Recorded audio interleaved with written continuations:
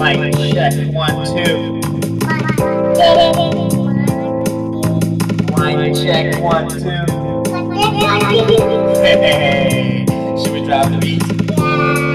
Drop the beat. Hello, welcome to another episode of On the Edge with Eddie, detangling our Black identities. I am your host, Eddie Etsy. As always, I am excited for you to join our journey to explore different shades of Blackness, have real conversations and discussions. And like I always say, our conversations, stories, and discussions are not meant to degrade, discourage, or prove a point, because, some people be out there thinking, oh, they're trying to prove a point. Nope. Exploring Black identities, it's about learning, empowering, giving people a voice to tell their stories, and at times be the voice for people who don't feel comfortable telling their stories. Hashtag, not all Black people are the same. So today, though, I am so thrilled to have with me Nanama Ajimai Asante. And oh my goodness, you are in for a treat. Nanama is one of those amazing individuals. Like I said, I only talk to authentic people, but Nanama is the authenticity of authenticities, right? So a little bit about Nanama. She's a Ghanaian journalist, editor, writer. Started her broadcast journey, I think, with the radio station Joy FM. She worked with Journalists for Human Rights, a nonprofit which I think was founded in Canada, and then served as the country director in Ghana. She also is a co-host, or was a co-host for City Breakfast Show and a Accra-based radio station, City FM, which I think they won like a couple prizes over the years. Oh, check this out. In 2015, Nanama was named Radio Personality of the Year for her persistent efforts in speaking truth to power. Now, I don't know about you guys, but if somebody wins Radio Personality of the Year for speaking truth, that's somebody that I need to be talking to. She was also awarded the Reagan Fastball Democracy Fellowship by the National Endowment for Democracy. She's extremely sweet. She's talented. She's thoughtful. Madam Boss, welcome to On the Edge with Eddie. How are you doing? First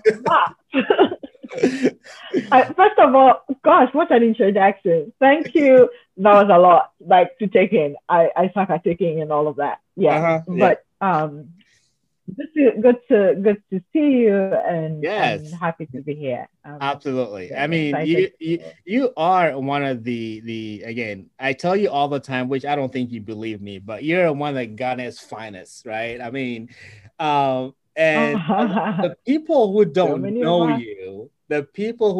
you, sort of have this image of you as an angry Black woman or an angry woman in Ghana, right? And but I'm an angry woman in Ghana. Right. I'm angry all the damn time. I mean, everybody thinks I understand where it comes from, right? We're not used to because of the way media works in Ghana, people are not used to women actually having an opinion on things. And so even if I'm not angry, just because I am in the space saying the things I'm saying, I come across as this angry woman. And I don't mind being labeled as an angry woman. I actually claim that because I am tired of living with some of the problems that exist in this society. So yeah, it's up to them. I mean, I feel like we need to be angry about things, things do not work. So. Somebody needs to be angry about something, right? Well, we need to be angry about some of the things. Not everything. Let's take back a little bit your background. You're from Kumasi originally, right? And then again, so that's an identity on itself. Again, for those listeners who don't really understand sort of the cultures in Ghana or the different ethnic groups in Ghana, there's a lot of different ethnic groups, and the Ashanti over 90. Right. Right. The Ashantis are sort of the ones that claim they claim, I don't know, the throne of Ghana, or, to say, or something like that, right? So again, being an Ashanti is a I thing. disagree with that, but Being an Ashanti is a thing, right? But you went to school at the University of yeah. Cape Coast. That's also a thing. Tell me a little bit growing up, your background growing up, and then we can talk about when you get into the university. No, so first of all, a bit of correction. So British people called Ashantis Ashanti because they could not pronounce, for some reason, they could not pronounce Ashanti. So Yeah, they call it Ashanti. Ashanti. Um, so I was born in Kumasi, um, raised in a really quiet part of Kumasi, but my dad was a lawyer. My mom was a teacher at the time, went on to become a headmistress. It was basically very read your books. There was a lot of focus on pushing us to read and learn, and a lot of long walks with our dad to talk about our day. So if I was to list my fondest thing from childhood, I would be going on long walks with my dad. But it was very, we're very close. I lived with my dad and my stepmom, but when my dad was around, it was warm. There was a lot of loving care. Then I went to basic school, went to secondary school, all of that in Kumasi. Yep. And then decided I did not want to stay in the same city my dad was when I was going to university where there would be boys. Because up to this point, I'd lived a sheltered life. Right. Only girls were allowed to come visit me. I was going to university. I was meant to wear short skirts, and I was going to see boys, and I didn't want my father to be in the jurisdiction. Right. So, University of Cape Coast. What a He great didn't know this, of motivation. course, but I did. Hey, what a great motivation, right? You're like, what? It's time to go on my own, so I am out. Yeah, I'm out of here. I am out of here. No one is going to police my choices. I'm out of here. Yeah. Right. So Yeah. I correct me if I'm wrong, but I think one of your favorite classes in Cape Coast was it gender and sexuality, right? Was Oh yeah, my favorite. Yeah. Yeah, like taught by was it Professor Mansa Pra? Yeah. Yeah. Mansa Pra. Yeah. So my favorite, I did economics and sociology. Another time, I'm a reader, right? So if you throw numbers into things, right, you're gonna sort of just confuse me. And so economics was really hard for me. But sociology, I love, Yeah. And sometime in second year, I think that's when we did gender and sexuality and women and development. And it opened the world to me. It made me see things that were there, that I hadn't paid attention to, like just the society's treatment of women, the way we were viewed, the way we talk about sex and sexuality. All of these things were there. It was just I didn't even identify some of the things as problematic. I just thought they were normal, So gender and sexuality, yes, it's just sort of, I was like, oh, wow, that's a lot. I didn't realize this was problematic. I didn't realize this was a big deal. Yeah, what am I going to do here? Yeah, so one of my favorite classes. I had a lot of classes in sociology. It was one of my favorites. My favorite one, yeah. So at least growing up in Ghana, a lot of times the Ghanaian culture doesn't really allow to have honest conversation about sex, right?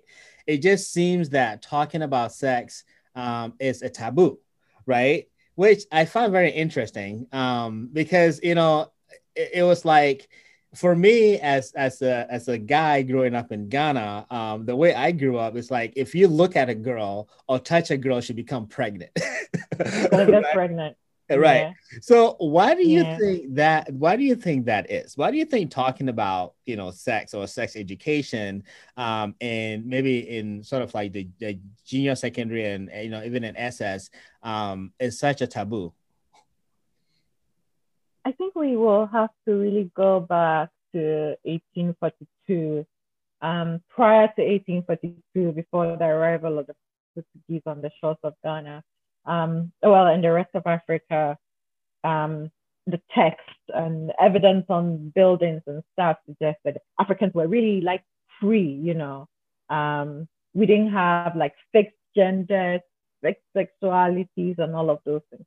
But these people arrived with their, first of all, with their Christianity and their, at the time the British joined with fixed Victorian norms of what women should be like, how Right. women should behave in society, what masculinity should be, and all of that. And all of that came tied in religion. And so as we have evolved and become who we've become, our parents who were not born, our parents were born to see that. Like, this is how women behave, this is how men behave. You stay pure, you pretend, because we're never pure, but we pretend to stay pure. Maintain your virginity before you marry. Actually, men are Right. allowed to have Yeah. some sex. I don't know who they expect men to have some sex with, but women are expected to be pure, Right. keep their virginity till they get married. I think all of that comes from the religion and the tradition of the so the culture, our traditional culture that a woman is supposed to be pure and your virginity is something you gift the man you marry. You know, so some of Right. it comes from colonization, some of it comes from African tradition or Ghanaian tradition or customs becoming more rigid than it used to be. All of that meshed together. And so I imagine that if parents have not had practice, their parents do not talk to them about sex. And so they've not had practice. Right. They don't know what to do. They're not gonna talk to you about it. They're gonna pretend your organs do not exist. You don't at some point you don't feel any feelings and hope that you don't get pregnant. And actually Right. scare you into thinking that if you look the way of a guy or a girl, that's the worst thing that Right. can happen, you know, instead of having a Yep. conversation. I think it's the lack of practice, but also just the the conservative culture and the religion just sort of brings it all together. Yeah. So you make a very a great point in that a lot of the Ghanaian culture right now, even till today, it's influenced by sort of the British, right? When the whole slave trade, when the whites came into the country and brought their culture, they imposed out their culture on us.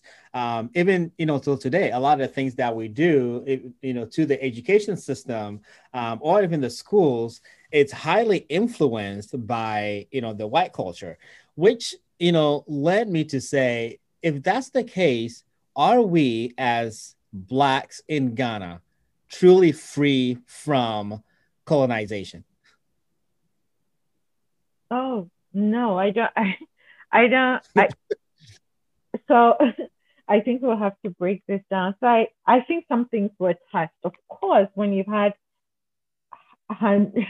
years of slavery and then followed by colonization, things are going to change, right? Your chieftaincy systems, the way you treat women, the way you treat children, even the way you organize your society is going to shift. So there's that.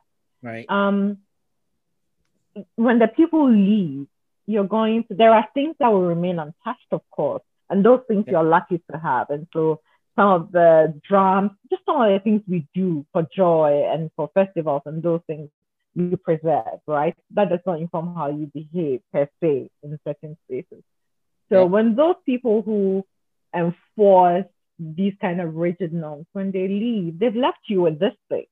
You're going to have to actively work to find who you used to be. But we haven't had that space. We haven't even had a conversation about what happened here. Those 400 years of slavery, of colonization. What did it do to the people that lived here? What kind of trauma exists? How do we begin to heal and how do we begin to form new cultures? Because I'm sure it's going to be hard to find everything we used to do.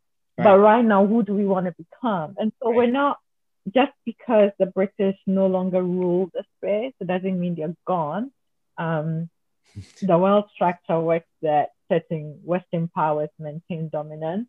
Yeah. And so it's still there. And the structures they set up, literally the structure of the Ghanaian economy was set up to feed the West. And Right. that's what pertains 64 years after independence. And so I cannot confidently say we're free from colonization. No, we're not. We're still reeling from it. We're not free from empire. I'm not sure we're gonna be free. I think it's it's ongoing work. So it's interesting because like when I look at the United States and they talk about slavery and social injustice and sort of the the Black Lives Matter movement, and they talk about slavery and being enslaved, it's very similar concept of how the Blacks feel here of yeah, they're still technically enslaved by processes and by sort of the authorities, right? And you think that Ghana being a Black country, right? We're somewhat free from the rules of the white, but obviously their systems and everything is so embedded in everything that we do that it still somewhat affects us even in an all Black country. It's really I tell a joke that there is this idea that you can come to an all Black country. I cannot actually, I have to say this, I understand when Black Americans come to Ghana or any African country and they feel free, that kind of freedom, because you're not going to deal with the police in the same way you will encounter the police in New York or in Minnesota or some other place in the West. So I understand that kind of feeling. But racism and white supremacy, still, it's in the vein. It's still here. It manifests differently. And so you're probably not going to get killed by the police, but you're going to experience it differently. If you and a Caucasian man walk into an office, I bet you that Caucasian man might get a better treatment than you in your own country. You, Ed, who's born here, whose parents live here, who has roots in this land. You might not get the same opportunities a Caucasian man would in Ghana in 2021. And so white supremacy, racist, the system still exists. It's in the veins in the land. But yeah, there are ways in which we can embody freedom, right? So you can sort of challenge the policeman. You can, if something happens, there can be an uproar, and there will be a shift at some point. So all of those freedoms we enjoy, I feel like there's some freedom in the way we even walk around here. That when I was in DC and in New York, I didn't experience that with Black Americans. And I think that it's the history of being in America, living in a police state, a racist police state. That's what it is for them. But for me in Ghana, I'm a Ghanaian. The policeman is a Ghanaian man. Usually it's men. And so I'm going to sort of, be like, yo, what?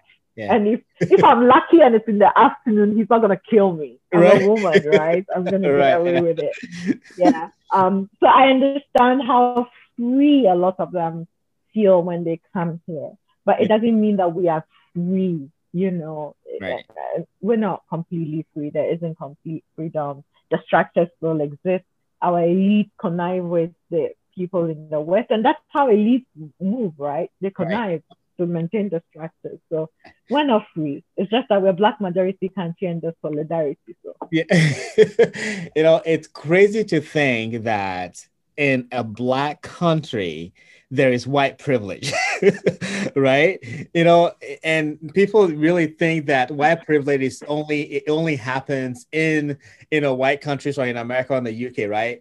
In Ghana, all Black, there is still white privilege. Yep. Because, like, for example, like you said, and what's really funny? Anybody with a lighter, first of all, anybody with an accent with a lighter skin is gonna get that treatment. It doesn't matter which part of the world they come from. Right. They can come from some really poor country in the West, but still come and walk all over me because they're lighter. Like, it's ridiculous, but it happens. Right, it does happen. I remember I don't know if I was with you or who I was with. We walked into a restaurant and it was one of the restaurants in Cantonments, which is usually where the white people hang out when they come to Ghana. Churchies. Yeah, maybe. Yeah, we walk into a restaurant and we get there and there wasn't really there wasn't anybody there in line. So we get it. The waiter is there. She's standing there. Like playing with her phone and asking us, "Oh, what do you want?" And we're like, "Well, we're here to eat. Can you just tell us where to sit or whatever?" And it's like, "Oh yeah, I'll be right back." So of course he casually walks about and then comes back and be like, "Oh, your table is ready," right? And then instantly you see some white people walk in and jumped up and be like, "Oh, hi, how may I help you today?" And and I'm sitting there like, they "Are you deserve it." serious right now?" Right? In my own country, Yeah. there's still white privilege. But anyway, Yeah. so let's shift Yeah. gears a little bit about you've done a lot of traveling. Again, you were in DC, you were in New York, you were in the UK. Let's talk about your first sort of cultural view or cultural shock when you got to the United States for the first time. What was your perceptive of the US before you got here? And then what was it like when you got here? And then we can then talk about how is that compared to, places like the UK or even, Kenya, for example. So before, we consume a lot of American content. And so you have all of these perceptions of a country where, first of all, things work. People are equal. There aren't poor people. How can there be poor people in America? Right. And There are homeless people generally, walking like, on the streets, right? yeah, You mean white people yeah, can like, support too? How is that possible? yeah, what? How white people, like, what? So you think this is like literally the land of milk and honey. Like, things work and people live a glorious life and people are equal and everybody has a certain base quality of life. You're fine in America. And I get there and it's around winter, right? Um, and I see people sort of pulling behind trolleys with all their. So I asked, and they're like, "Oh, they're homeless people," and I don't see just one homeless person. I see a lot of homeless people as I move about. And Right. I'm really stressed because first of all, I'm not seeing just black homeless people, but I'm also seeing white homeless people. Right. It's strange to me, like how, and it's obvious that this country is wealthy. So first, why does this problem exist? I can understand when it exists in Accra because my country is poor. But here in this minute, why are your people so, like, why are American citizens living like this? Sometimes you Right. speak to a homeless person, you see somebody, and your perception of a homeless person in America too, because of the movies, is that they are daft, they are lazy, but they're not. Like, it's just it's just life that's taking them down that path. So that was really shocking to me. And another thing that was shocking to me was how I could tell which when I'm in a rich part of America and when I was in a poor part of America. Because again, I had been seduced to believe Right. that in America everybody was equal. Yep. But if I went for walks from where I lived and I moved, I could tell I am entering a poor place and I could tell when I'm transitioning to a rich place just by even the roads and how Road. Yep. clean the areas were. Yeah. Yeah, I could tell. And I was like, wait, what? It doesn't make sense. Like, and I noticed that I think when you are around Black Americans, one of the first things you notice is the pain. Just even when they are not expressing rage, Right. there is something there. It's the pain you see. And when you see Black Americans and you see people from Africa, people who grew up in Africa, you notice that there's a certain freedom that the Africans move in America with that Black Americans do not have. That really broke my heart. But I understand why that is so. It's just that it was very obvious to me, like, oh my God, even after 500 or so years, these are compatriots who were forcibly brought here still do not feel at home. Not that we Africans feel at home, but there's some marginal difference. Right. Difference there in the way Africans born in Africa, living in the US move. I feel like Black Americans know that this is a horrible place for them. They've known, and we live in our country's racist, and we sort of don't give a fuck, so we will walk. It's like that, but they've lived with the trauma, and they recognize the trauma in ways we don't recognize. And so there's something there. So there was that, the poverty, the racism. Not that I say, again, sort of overt racism while I was there, but I could see it. I could see it in things, in the way people talk to people, even like the way people talk to me. Like, oh, you're so articulate. I'm like, what does that mean? What does that even mean? Yeah. You speak you speak English so well. I'm like, that's not, that's a compliment, like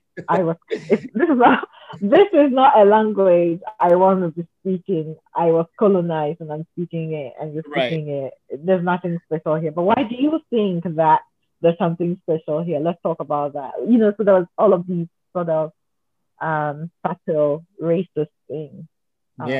America shocked me, and there's like having a big headache and going into, I didn't realize how complicated the healthcare system in America is.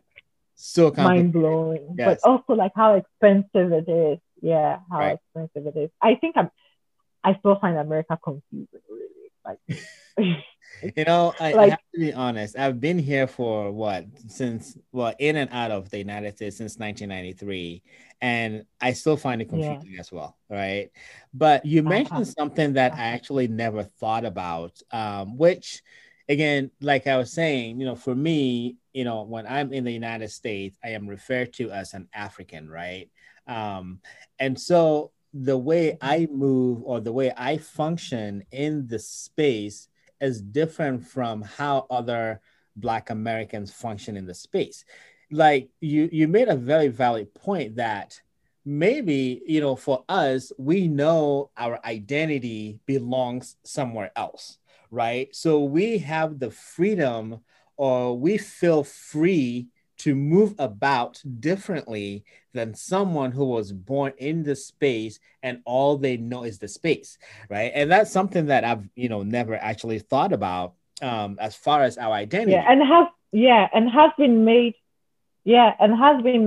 to feel like that is also not their place, because it's one thing even if you were Ghanaian and your parents lived in the US and you're born, they're always telling you you're going home.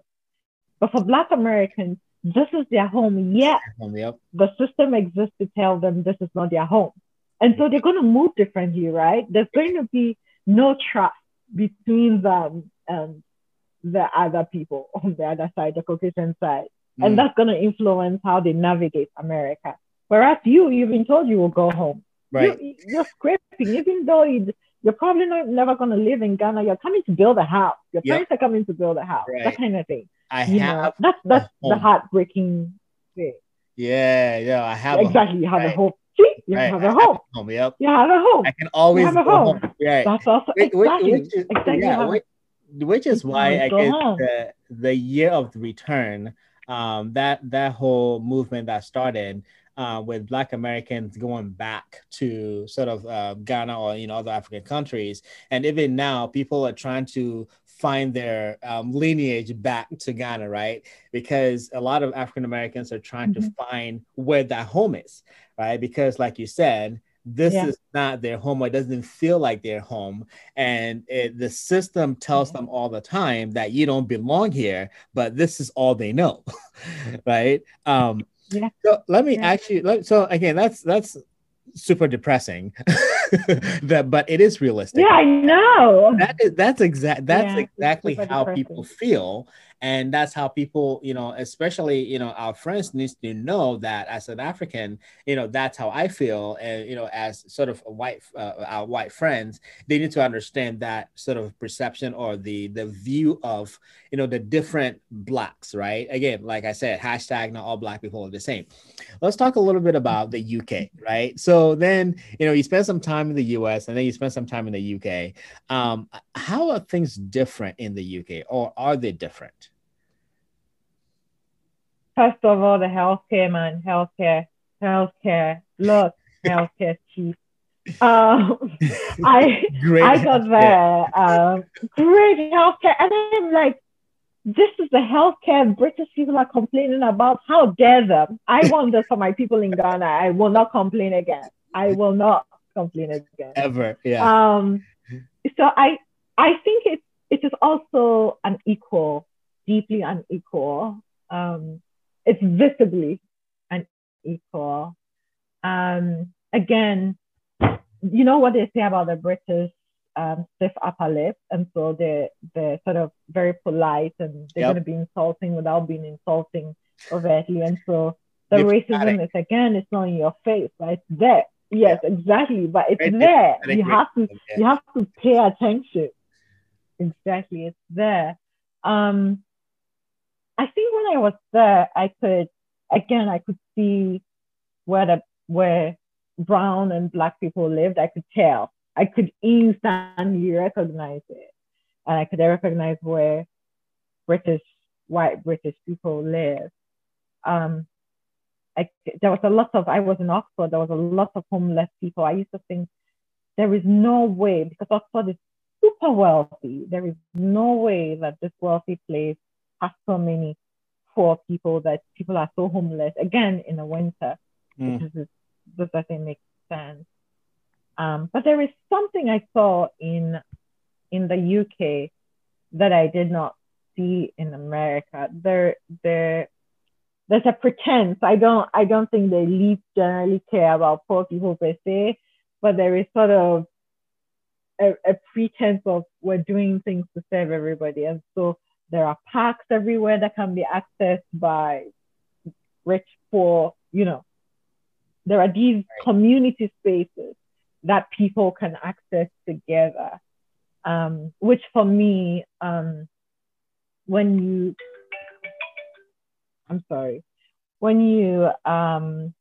you've been to the US, where it's not overtly class as the UK is, but you don't see some of those, like the things that are accessible to everybody. Everybody can go to this space. It's sort of heartwarming to see that we can all access this space. I guess it's, even in that sense, it's the Ghanaian in me thinking, if these things were in Ghana, a poor Ghanaian couldn't be able to access them because they're poor. They would feel intimidated. First of all, it's not open for them, So it's that sense. It's the way buses work. I remember coming to Iowa and taking the train to Chicago, and you driving to Chicago to pick me up, and then we driving around, and me wondering, why don't you have public transport, just so I could hop on a bus? Exactly. Yeah. But why are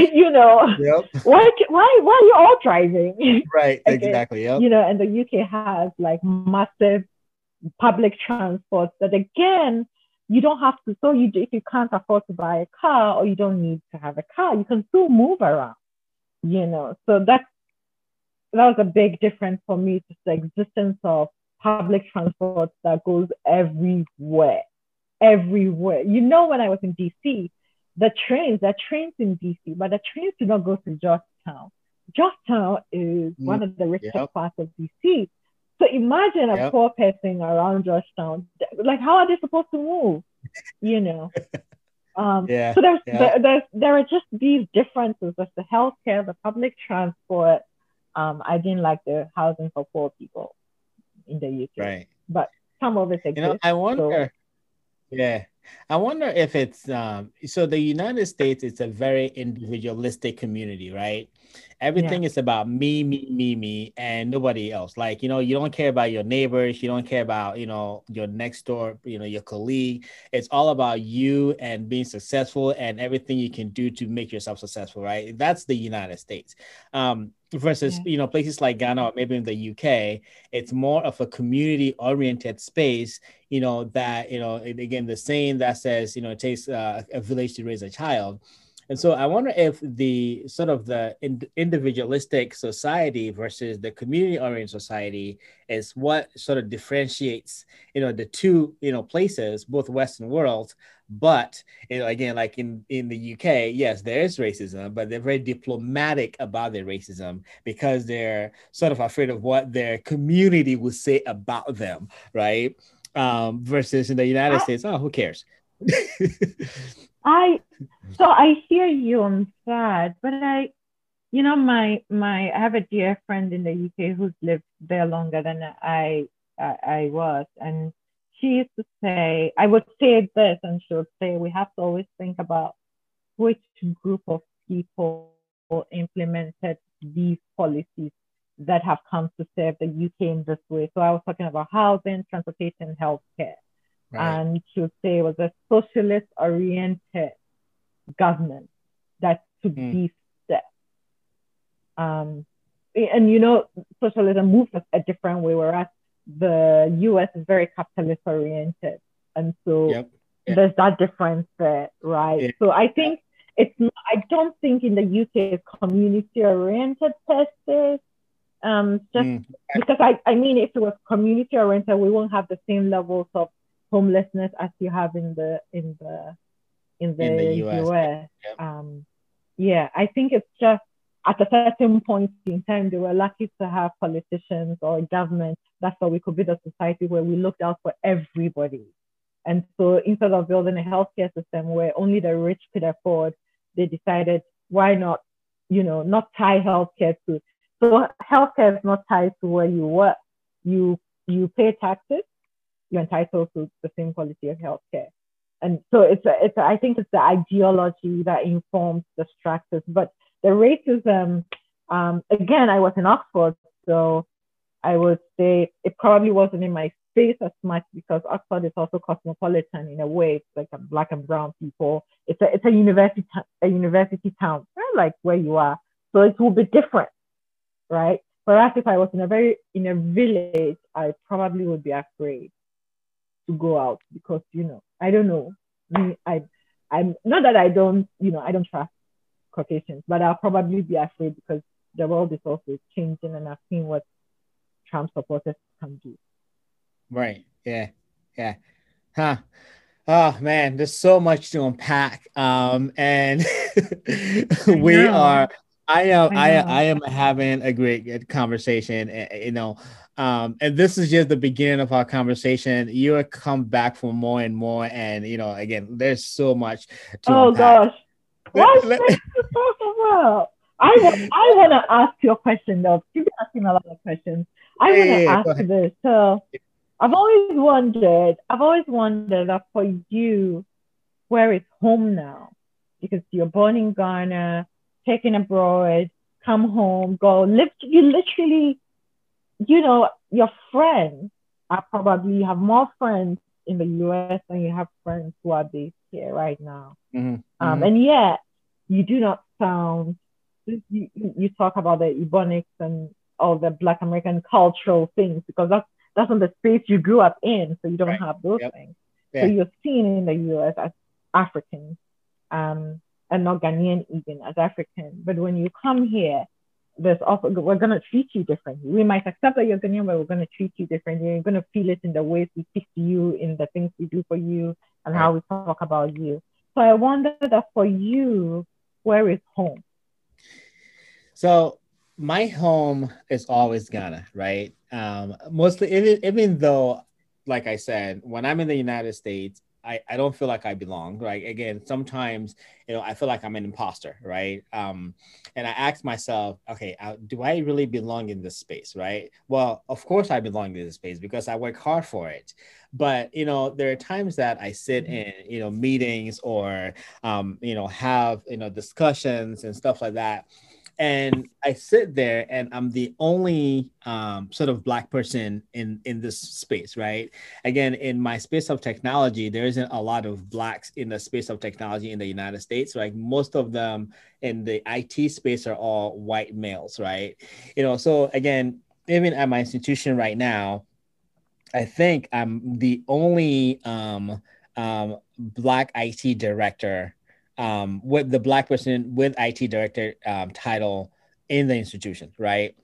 And it's interesting because when I Wow. sit in meetings and we talk, I sort of listen to the same voice, the same ideas, and the same perspective over and over and over again, and I question, is this really what I want to do with myself the rest of my life, right? Because again, I'm like, I don't think I belong, and I've never felt that I belonged in this space, right? So again, that's one of the reasons why when I started the nonprofit Eddie's Teddies, I made it with the focus of going back to Ghana and sort of helping kids in the village that might not get the same opportunity that I got to be in the United States.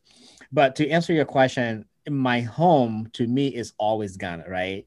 Like you're talking about the freedom. When I get to Ghana, it's when I am most free. When I'm free to walk about, I'm free to do whatever I want to do, without being questioned, without being looked at differently. I am free to speak multiple languages, and there is such there's this just pure happiness that you get when you are with the same like-minded people who don't judge you for how you think, right? They might treat you differently because, oh, you sound different, or you have the label of the American boy. But, Abroad. right. Yeah. But it's just free to be just a Black person, right? Because no one looks at you and sort of have an ideas of you, or pretend to think that they know who you are, or struggle with all these stereotypes, right? So yeah, I mean, my home Okay. always is Ghana. And I've always, told Joby that, we need to, when we retire, we're going back to Ghana, right? Like you said, we're building houses in Ghana. We want our children to come to Ghana and sort of be embedded in the Ghanaian culture, know their culture, know their society, and know where they came from, right? But yeah, no, my home is always going to be Ghana, because I feel like I'm in a I foreign. know. I am. Yeah. I find it I find that heartening to hear. Also, I I worry, right? One of the things I worry about is that we have these experiences. You move in between Ghana and these Western spaces, and things work, Right. right? It's easy to live the life that if you've had a certain kind of education and exposure, Mm. it's easy to live a certain kind of life in the West. Whereas if you move back to Ghana one day, this internet that I'm talking to you on could just sometimes I'm in a meeting and it will go off. Right. Yep. Or my lights will go off. Yeah. Or somebody will smash into my car and they have the audacity to call me a prostitute on top of it. It's just chaotic, sometimes Right. really lawless, Yeah. and things don't work. The government is corrupt and Yep. incompetent, and it's deeply frustrating. And I feel, gosh, I love this place, but I'm not sure I want to be here all my life. Mm. It's frustrating.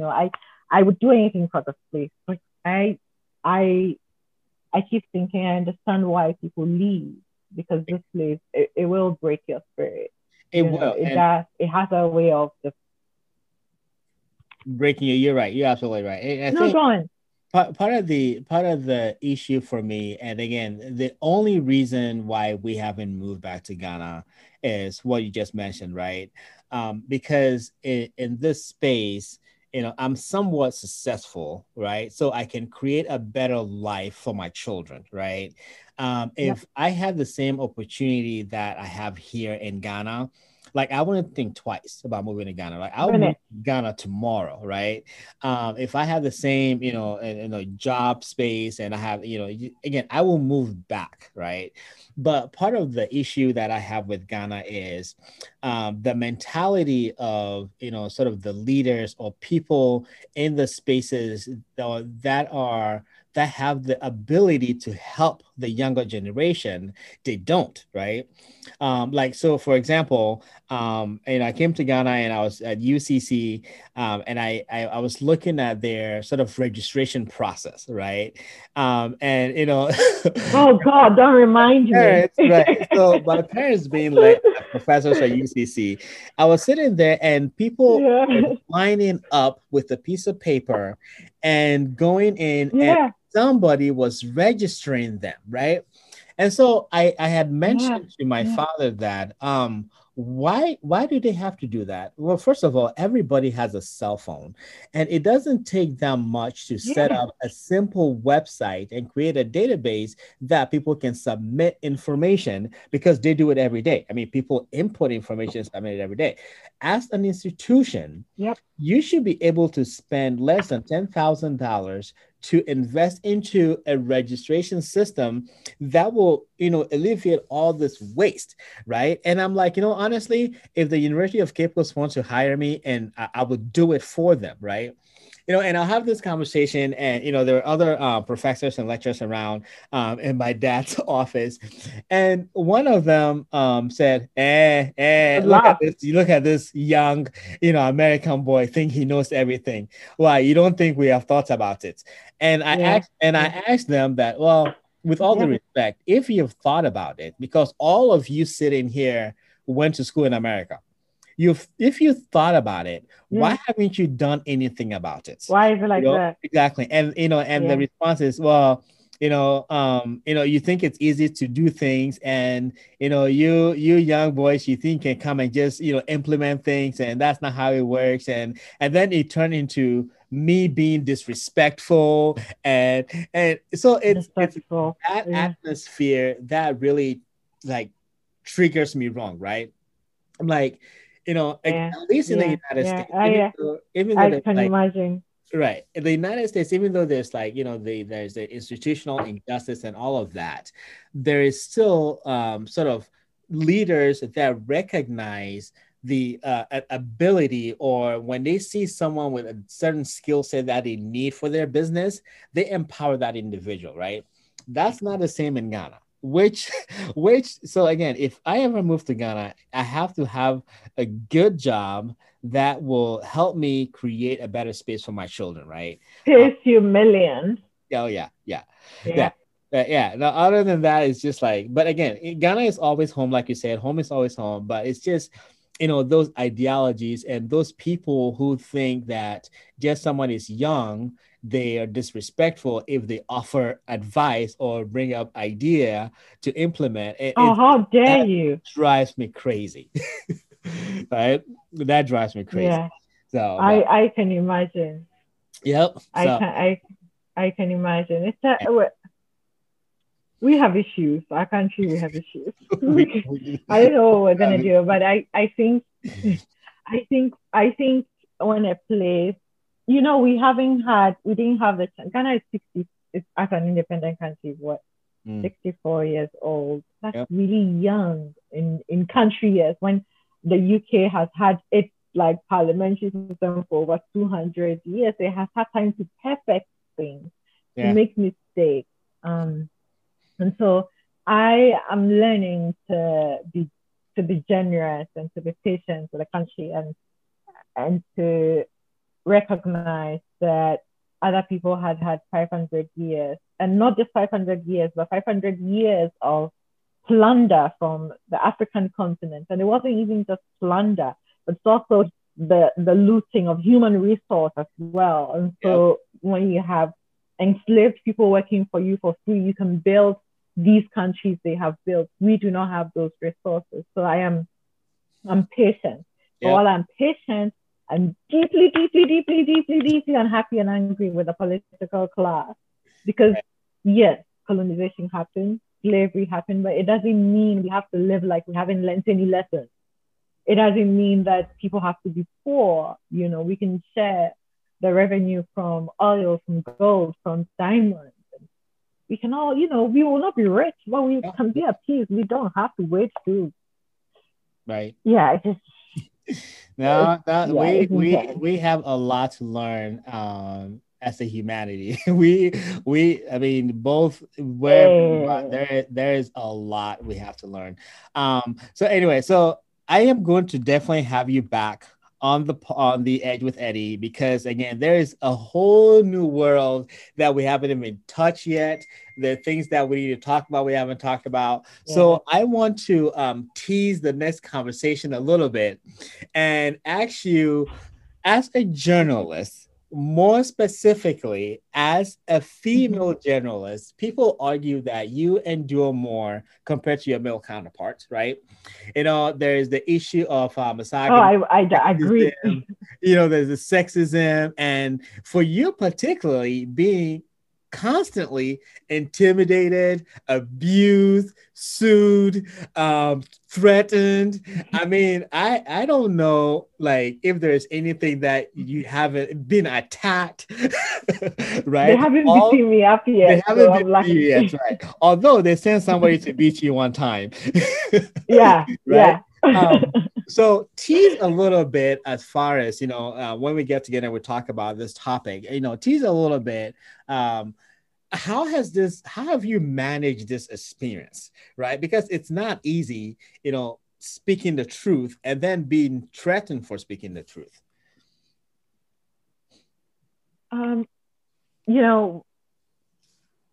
I think it was yesterday or 2 days ago that somebody was saying, you could go to Canada, you don't have to do this. I think that we all have a calling, right? Things that we're meant to do in this life. Some people are meant to be doctors, they're meant to heal. Some people are meant to be preachers, to provide comfort and care. I see journalism as a job that requires that we offer care, except it manifests, that kind of care manifests differently. Right. So for me, I get attacked, I get abused, and sometimes it hurts. I call people I love in tears. Like I do, it's really hurtful. But I feel like in this moment, in this time, this is what I was put here to do. Because it doesn't make any sense to me that I worry more about my country than I worry about my love life. Right. I don't think I can exist in a space where there is such inequality and I'm okay because my life is okay. Yeah. There are people in my lineage who are not as better off as I am. I want them to have an easy life. I cannot provide that easy life for them. That I imagine that if a country was, they wouldn't have to call me every time they were sick or somebody needed to go to school. Right. And in my conception of what the divine or God is, I think this is what God requires that we do, that, we thrive in community, and thriving in community in the space means holding my politicians accountable and demanding, or the powerful accountable and demanding that they do right by everybody, not just by people in their class, but by all of us. So it does hurt. It's draining mentally. But this is also home. It's home. It's a place that I know more than 200 people. Right. I know if you say a name, I know the person. Yep. It's home. Yeah. It's the place that I can be my Black woman self and feel some sense of freedom. Yeah. And it's the place I want to be. And if I'm gonna be here, then I'm gonna engage. So I know it's risky, but I feel like that's what I'm supposed to be doing. Also, I love journalism. I love telling stories. I love asking questions. So it comes together. Yeah. Huh. That's awesome. So again, I can't wait for our next conversation. We'll talk all things being a woman journalist. Yeah, being a woman in Ghana. There is, yeah. there's so much we need to learn. There's so much I need to learn. Like always, Nanama, it's always a pleasure talking to you. Again, like I don't know y'all, but I'm telling you, Nanama is one of the sweetest people you ever meet. But she has been abused. She has been called ugly. She has been called disrespectful, angry woman, all because she shared her view on a national conversation. I mean, if this is not someone you want to talk to, then I don't know who it is. And I'm Madam Boss, I love you forever. Love you too. Lastly, what I always do is I give 1 minute for you to tell me, or let's say I give you 1 minute to tell the world, send a message to the world, right? What would you tell the world in 1 minute? Oh gosh, care for the environment, or we're all gonna die. Look, wherever space you find yourself, do your bit. Speak to your MPs, your senators, let them introduce policies that will ensure that this planet is cared for and that we survive and the people who come after us survive. That's that. Nice. Oh, that's exciting. Like I said, this is just the beginning of our conversation. It's going to continue, and I can't wait to have you back. And let me leave you with this. Never believe that a few caring people can change the world, for indeed, that's all whoever have care does. I am your host, Eddie Etsy. We're on the edge with Nanama, one of the best, the greatest in the world, my own Madam Boss. I can't wait for us to go to Australia. Or maybe it's New Zealand. I know. I cannot wait. Right. I can't wait. I really want to go too. We need to make it happen. So anyway, it has been wonderful talking to you. And I am definitely speechless. I've learned a lot in our conversation. If anybody has any questions or comments, feel free to reach out on the edge with Eddie, Eddie Etsy at gmail.com. Again, that's Eddie T Etsy at gmail.com. Reach out. Let's have a conversation. And that's a wrap for today. We out.